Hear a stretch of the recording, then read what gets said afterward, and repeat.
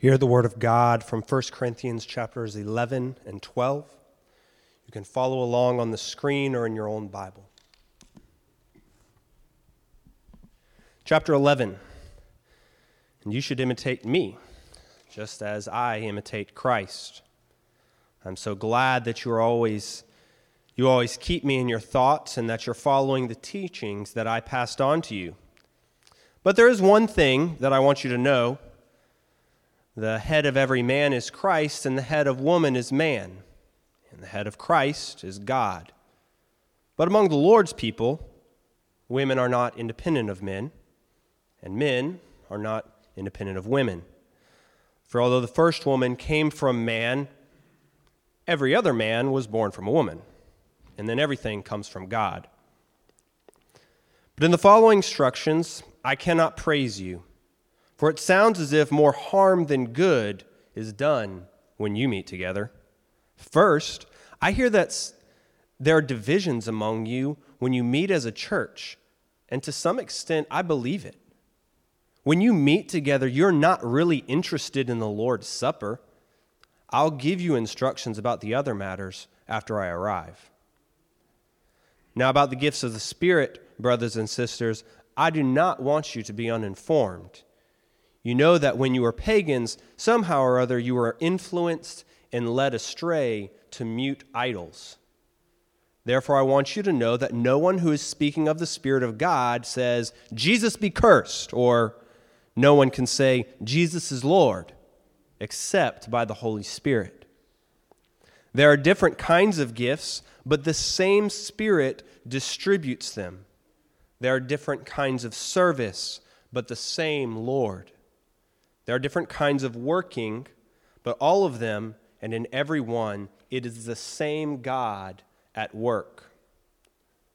Now to each one, the manifestation of the Spirit is given for the common good. To one, there is given through the Spirit a message of wisdom. To another, a message of knowledge by means of the same Spirit. To another, faith by the same Spirit. To another, gifts of healing by that one Spirit. To another, miraculous powers. To another, prophecy. To another, distinguishing between spirits. To another, speaking in different kinds of tongues. And to still another, the interpretation of tongues. All these are the work of one and the same Spirit, and he distributes each to each one just as he determines. Just as a body, though one has many parts, but all its many parts form one body, so it is with Christ. For we were all baptized by one Spirit, so as to form one body, whether Jews or Gentiles, slave or free, and we were all given the one Spirit to drink. Even so, the body is not made up of one part, but of many. Now, if the foot should say, "I'm not a hand, I don't belong to the body," it would not for that reason stop being a part of the body. And if the ear were to say, "Because I am not an eye, I do not belong to the body," it would not for that reason stop being a part of the body. If the whole body were an eye, where would the sense of hearing be? And if the whole body were an ear, where would the sense of smell be?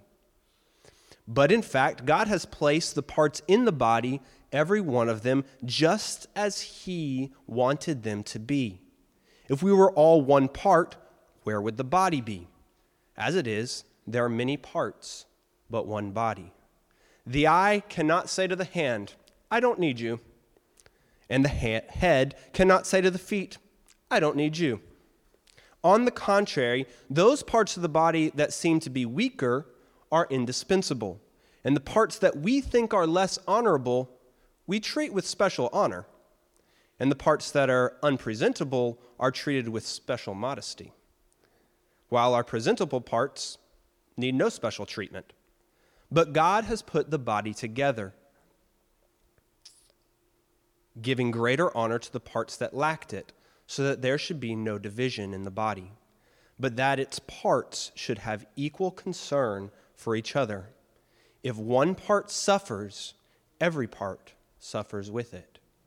If one part is honored, every part rejoices with it. Now you are the body of Christ, and each one of you is a part of it. And God has placed in the church, first of all, apostles, second, prophets, third, teachers, then miracles, then gifts of healing, of helping, of guidance, and of different kinds of tongues. Are all apostles? Are all prophets? Are all teachers? Does everybody work miracles? Do all have gifts of healing? Do all speak in tongues? Do all interpret? Now, eagerly desire the greater gifts, and yet I will show you the most excellent way. This is the word of the Lord. Well, good morning, church. Hope you guys are doing well today. I am a little under the weather today, so please excuse me if I have to like sniffle or something like that. I'll try not to gross anybody out. We're currently in our series in the letter Paul wrote to the Corinthian church. And we're kind of flying through this book so quickly, so I know we're going through a lot. I know last week Eric went through 3 chapters, and this week we're going through 2, so we're kind of flying through. So for those of you who are like, whoa, this is going so fast, in your small groups, you should be diving a little deeper into it. So this is a plug for small groups. If you're not in a small group, join a small group. Then you'll be kind of diving deeper into the stuff that we're kind of flying over, hitting on from a really kind of a higher viewpoint on. Paul begins another discussion here of yet another area of controversy and problems amongst the Christians, worship. So in chapters 11 and 12, he talks about worship and 3 areas in particular in worship, important subjects: the question of head coverings for women in public worship, the observance of the Lord's Supper, and the gifts of the Holy Spirit in worship. 3 parallel relationships exist here. Number 1, Christ in relation to every man.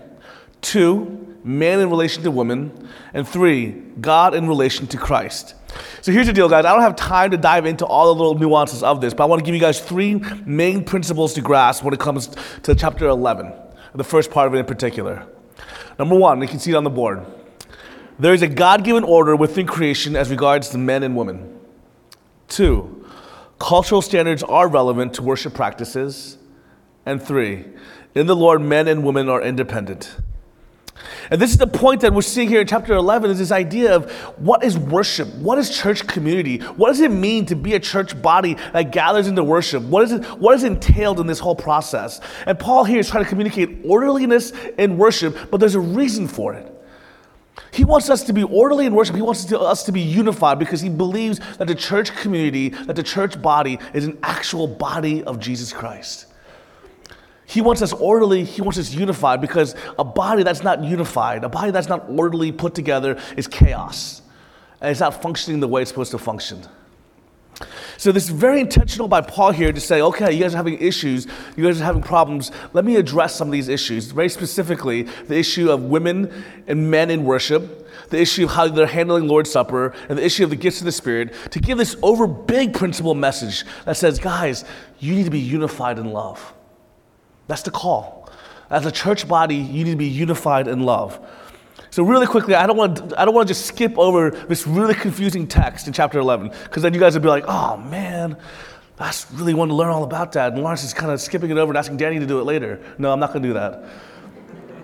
So I'm actually going to teach you guys a little bit about this here. Most of this stuff I got from N.T. Wright, and it's a question like, when you read this chapter, verse in chapter 11, when you get to the part of why is Paul saying put on head coverings to women when you pray and prophesy, and to men he's saying take your hat off. You know, somebody asked me the other day, is this where the tradition from taking your hat off when people pray comes from? I have no idea. But in Paul's day, as in our day, gender was marked by hair and clothing styles. We can tell from statues, vase paintings, and other artwork of the period how this was played out in practice. There was social pressure to maintain appropriate distinctions. But Paul himself taught that there was no male or female because you are all one in Jesus, in Galatians 3:28. So perhaps one of the traditions that he taught at the Corinthian church, who needed to know that there was no Jew or Greek, slave or free, male or female, were all equally welcomed, equally valued in the renewed people of God. Perhaps him teaching this that led to a situation where he's creating that he's actually addressing here in Corinth. Perhaps some of the Corinthian women were taking him literally, so that when they prayed or prophesied aloud in church meetings, which Paul assumes that they do regularly, this should tell us something about how we should interpret the rest of Corinthians, they decided to remove their normal head covering, perhaps unbraiding their hair, to show that they were free from the normal social conventions by which men and women were distinguished in that time period. I know there's a lot of perhaps. You guys with me so far? Perhaps Paul, in teaching this idea that you're neither male nor female, Jew nor Greek, in the Messiah, that you're just free in him, in this teaching, perhaps the Corinthians took it to say, well then, I'm going to let go of my hair. I'm going to uncover my hair here. A lot of perhapses. But we can only get to the dynamics of the situation. This is kind of what historians do, biblical scholars do. But Paul, maybe to the Corinthians' surprise, isn't congratulating the women for doing this. This is happening, but Paul is then saying, hey, you shouldn't be doing this. Another dimension to the problem may well be that in Corinth, during that day, the only women who appeared in public without some kind of head covering were prostitutes. Now, this isn't suggested directly here, but it may have been in the back of his mind. That's a historical context for them to be in, because in the church in Corinth, there was a major temple to the goddess Aphrodite, where there were a lot of temple prostitutes. So if the watching world discovered that the Christians were having meetings where women let their hair down in this fashion, it might have the same effect on the reputation as maybe it would be known that our church meets all the women wear bikinis in our church, and the men wear Speedos. I felt like I wanted to be cool there, so just... The trouble is, of course, Paul doesn't exactly say this. And we run the risk of interpreting Scripture and explaining him in terms of something that makes sense to us.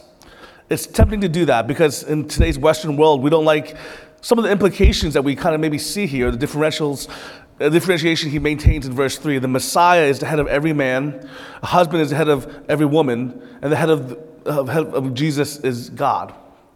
This seems to place man in a position of exactly this assumed superiority, which many women have rebelled from. So what does Paul mean when he says head? He uses it here sometimes in a metaphorical sense, as in verse 3, and sometimes literally, as when he's talking about what to do with actual human heads, verses 4 through 7 and 10. But the word he uses can mean various different things. And a good case can be made out of saying that in verse 3, he's referring to headship, not in the sense of sovereignty or superiority, but to headship in the sense of source, like the head of a river, the source of a river. In fact, some of the key passages where he explains what he's saying, verses 8, 9, and 12, he's referring explicitly to the creation story in Genesis chapter 2, where woman was made the source from the side of man. Specifically also later on talks about how only one woman was made from man, every other man was made from woman.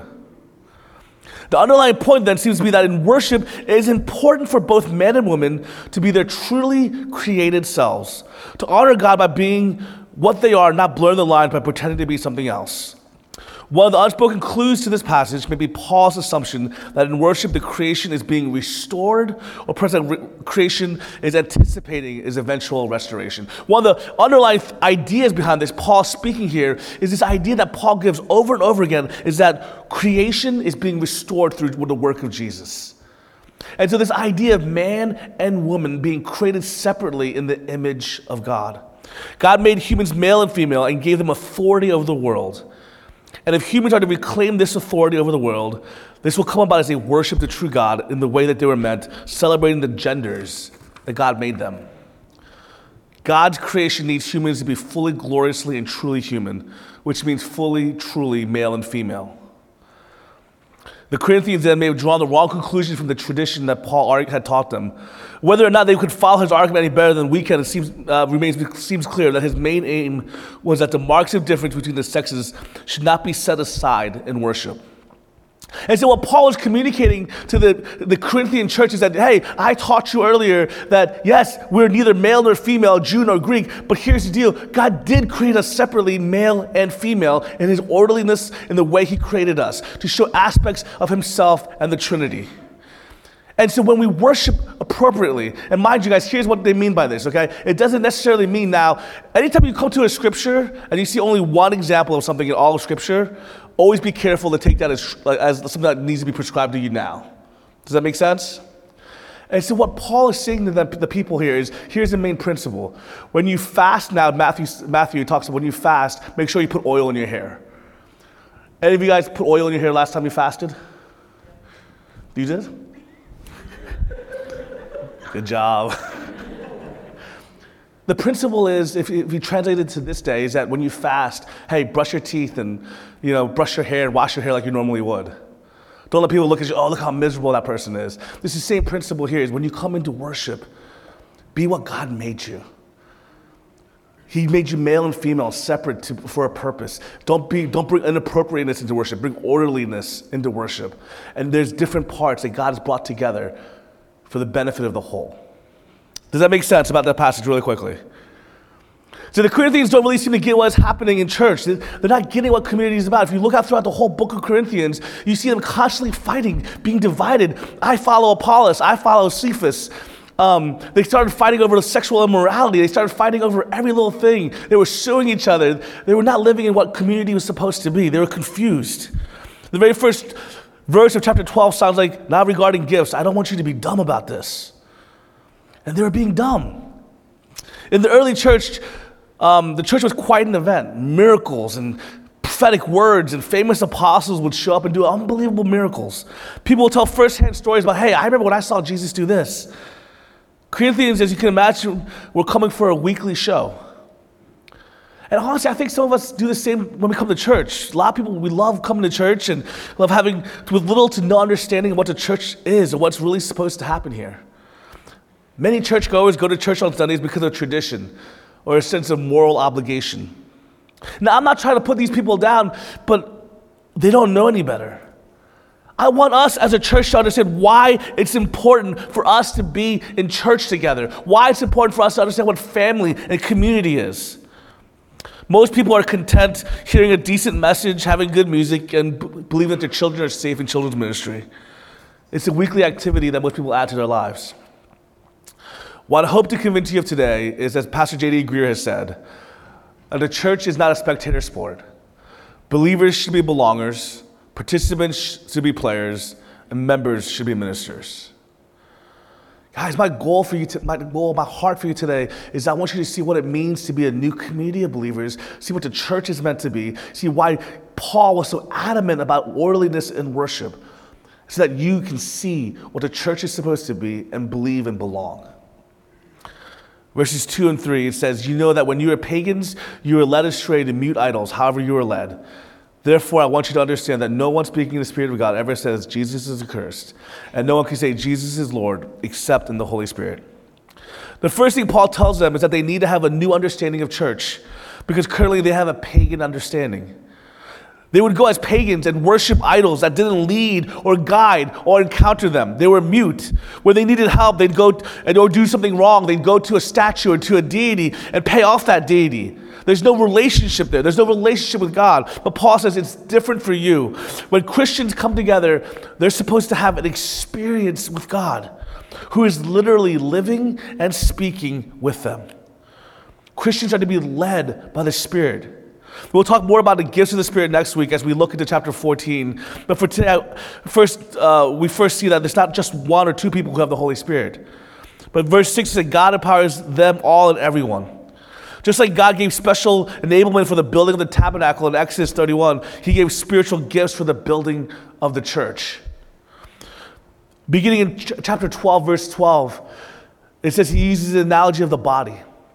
Now, a body has a lot of different members, but each is necessary to be a complete person. Guys, I love this. Now, if any of this information is wrong, I got it from the internet, so blame the internet. Okay, you medical people here, if this is wrong, I probably looked up the wrong source, but I hope it's correct. There are 206 different bones. Did somebody say no? All right, we're in a good place so far. 650 skeletal muscles, 210 cell types, over 50 different elements. Even though you're mostly water, you've also got interesting stuff. You have gold, lime, titanium, lead, arsenic. Many elements which dull or lifeless or even poisonous by itself, but combined to produce a remarkable thing that's here. That's you, your body.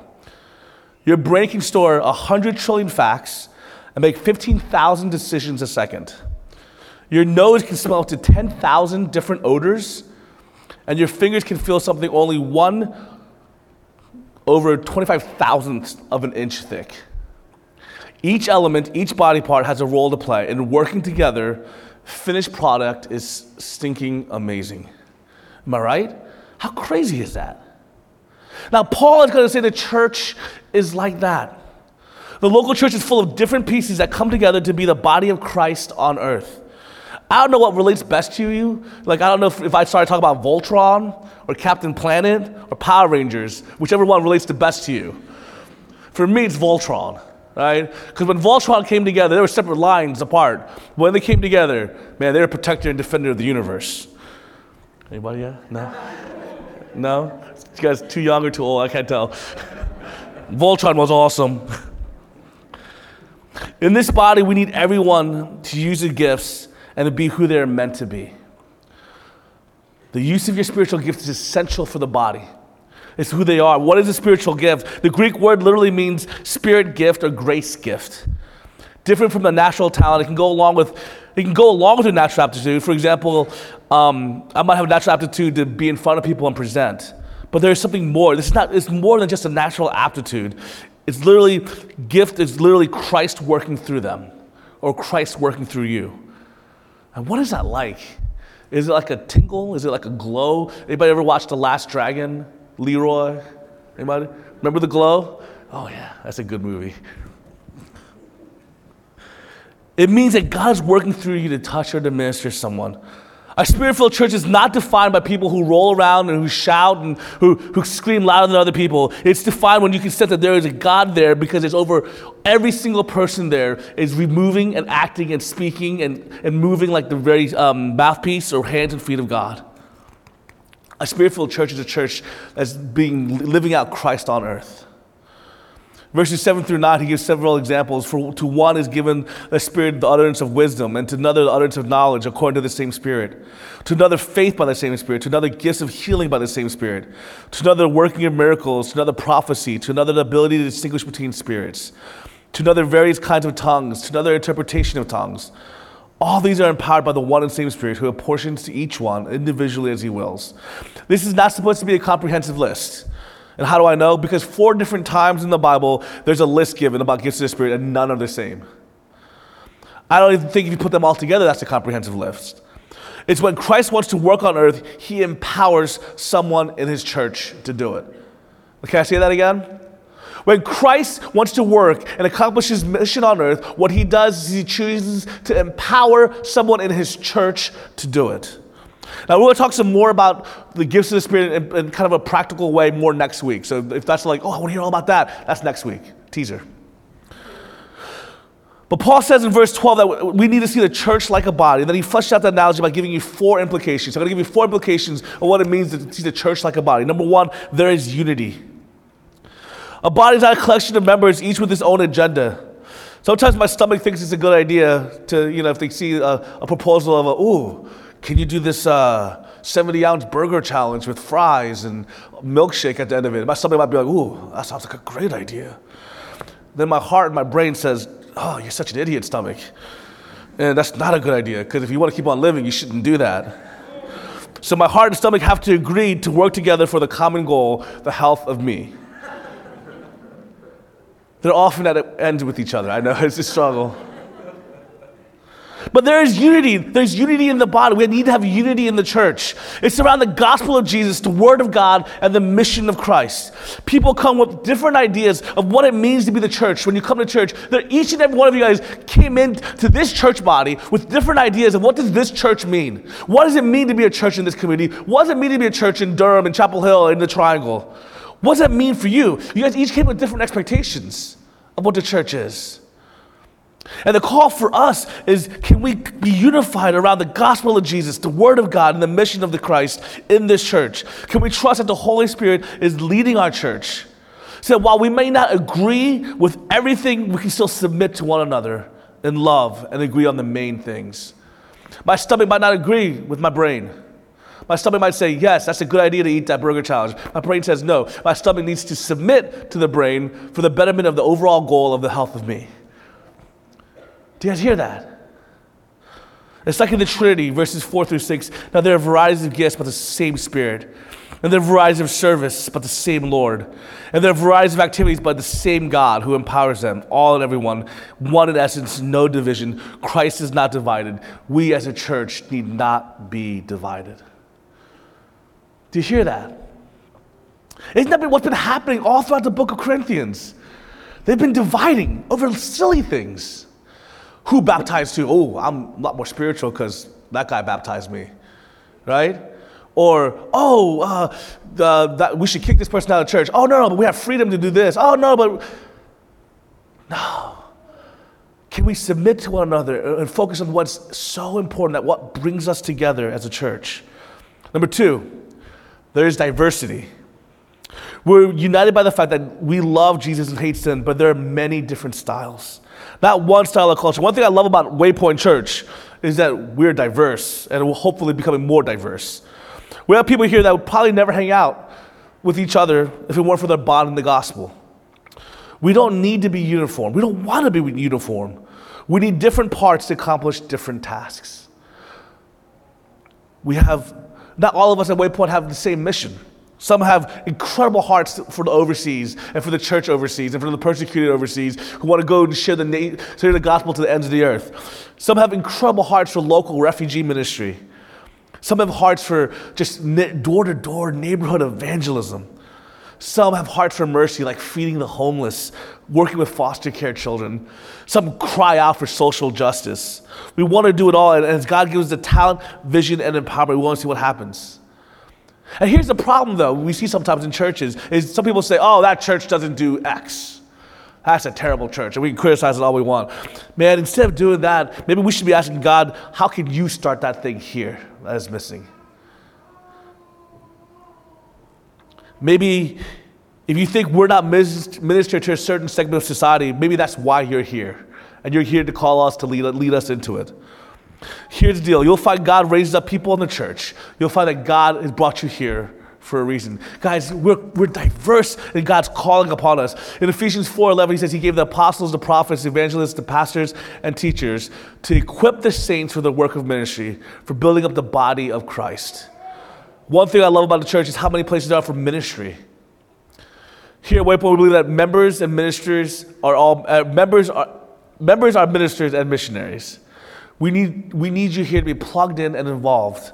We believe that there is no bench here. Now, I mentioned this before, guys. I share this again. One of my favorite teams growing up was the Chicago Bulls.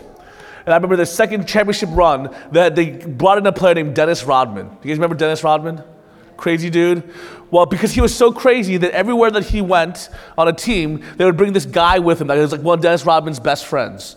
Right? And they'd bring this guy with him, and he'd be like the guy who's kind of like just sat on the bench, never played in the game unless it was like they're winning by 50 points at the end of the game, then they might throw him in for a little bit so nobody else got injured. But his only job was to sit there on the bench and make sure Dennis Rodman didn't go too crazy. I wanted that job so bad. I mean, think about that. You're sitting here watching Jordan and Pippen and Dennis Rodman just being like dominating everybody, and you're like, yeah, I get to be a part of the team, I get to win a ring, but you're really just hanging out watching people play basketball. Pretty epic game. That is not your job. I know. Most people want that job. Most people want to go to church and they want to say, hey, look at all the superheroes at that church. Look what they're doing. And you want to cheer them on. No. We're called as members of the church, we're called as bodies, as believers of Jesus, that if you're playing in the game or if you're part of the team, you're playing in the game. Do you hear that? Because we need you. We need you not to sit on the bench. We need every gift that you have. We need every skill that you have. The church needs every bit of every piece of every one of you guys together. It's like all of a sudden the ear saying, I like just sitting on the bench. I'm not going to work anymore. No, you need the ear too. The church is not a melting pot where everything and everyone runs together and we look the same. We're more like a stew pot, or for foodie like me, we're like that perfect entree plate. You know what I'm saying? That has a good variety. It has a different textures, has a little bit of sweet, a little bit of savory, has the right amount of vegetables with some protein. You know what I'm saying? Like, you want every bit of it. You don't want just a piece of chicken. I don't want the same piece of chicken. You know, I want that crunch, I want the texture, I want the protein in the meat, vegetable, and I want it all. And it comes together, these unique different pieces of a food entree comes together to form this beautiful plate of food where the whole is greater than the sum of its parts. There is diversity in this body. 3, we are all necessary in this body. If the whole body were an eye, where would the sense of hearing? If the whole body were an ear, where would be the sense of smell? A body with only one type would be awkward, right? Just a giant ear. Just weird. We're all needed and necessary. Can I tell you this, people? You're like, Lawrence, I don't sing like Gina. I just don't. You're still necessary. I know you don't feel that way, but you are. Lawrence, I don't play guitar like Nathan. Oh, no, you're much more necessary. I'm just kidding. Lawrence, I don't speak. I'm not good at speaking in front of people. Lawrence, I don't pray. Guys, can I tell you something? You, whatever it is, whoever you are, God brought you here for a reason. You are necessary. You are needed. Please do not ever devalue yourself here. We need you. You're necessary. You're needed because we need every bit of this team, every bit of the body. You know, we need the knee. We need the nose. We need the lips. We need all these things that we think we're like, I don't need that part. We need you all to be a fully functioning, ideally, optimally working body. We need you. Please don't think that your skills or your gifts are unimportant. Please think you have no value or no purpose in this church. We need you. 4, we are all connected. We are all connected. If my feet hurt, it affects the overall performance of my body. I have a player on my fantasy football team who's been annoying me so far. He's been injured for the past 4 weeks. This guy is a professional football player, one of the best wide receivers in the league, right? And he's out. Do you know what he's out from? A toe injury. He has turf toe. A toe injury. This is like the specimen of an athlete. He's out because of his little toe injury. It shows, guys, that we're all connected, that we need each other. Guys, can I tell you this? When one part of us suffers, we need to all suffer with them. When one part of us weeps, we need to weep with them. And we're all connected together. We need to strengthen each other. We need to care for each other. We need to care for our body. You know, it's like nobody ever says, oh, my foot's in pain. Let's just cut it off. I don't need it. Right? Most people don't. Some people might, but that's just weird. Right?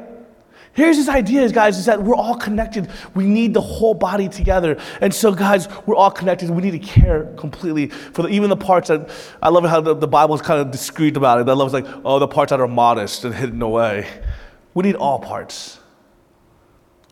So practical application points that I want to take from this message about church and community is this. 1, believers should be belongers. God designed it so that no one has all the gifts to himself. When a body part is separate from the others, it will die. So if my arm was cut off from the body, it dies by itself. Guys, can I tell you this? That you as a Christian, if you're cut apart from the body of believers, you will not thrive.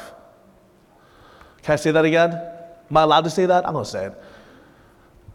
That you're meant, the Christianity knows nothing about a solitary religion, that you're meant to be in community. You're meant to belong. You're meant to be in a church body together.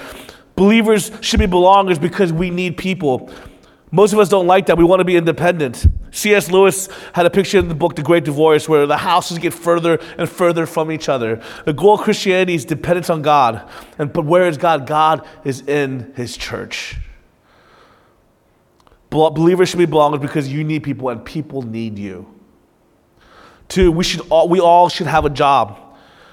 A place where Christ uses every member at Waypoint Church as a missionary, we say. And there is no bench. So how are you ministering?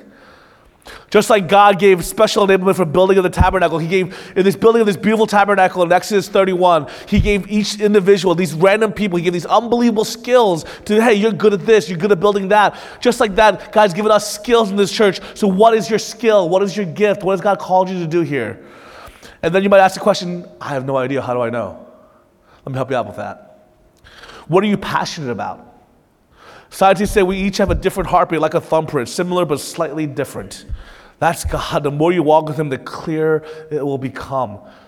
What's your passion? What has God placed in your heart to be passionate about and for? What do others affirm in you? Oftentimes, others see us better than we see ourselves. So what are others affirming you? So number one, when you figure out what are you called to in ministry, what is your gift, what are you called to serve, ask the question, what am I passionate about? That's why we ask our new members, when you come to our new member class, one of the things that we ask them to fill out is, what are your passions? What are you passionate about? Like God, we believe that God gave that to you. God is instilling that in you. Two, what do others affirm in you? What do others say, man, you're really good at this? Because if others, are saying that, maybe that's true. So, but if others are not saying that you're really good at singing, then maybe you shouldn't sing. Just throw that out there. Maybe you're drawing a blank. Maybe you're like, I have no clue. I have no clue what I'm passionate about. Nobody said anything but for me what I should do in the church. Well, then maybe you should just do something and see. Right? You see, there's an option. You can say, like, I have no idea. What am I good at? I don't know what I'm passionate about. I don't know what my gifts are. Nobody said anything to me. So you can just sit there and be like, I don't know. Kind of be like, oh, kind of sad. Or you can be like, I don't know. Let's go try. I don't know. So, okay, I don't know what I like, so let's go taste it.